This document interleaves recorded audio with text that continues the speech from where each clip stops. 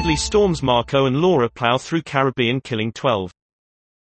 Hurricane Marco is expected to hit the U.S. Gulf Coast on Monday and Storm Laura in the coming days.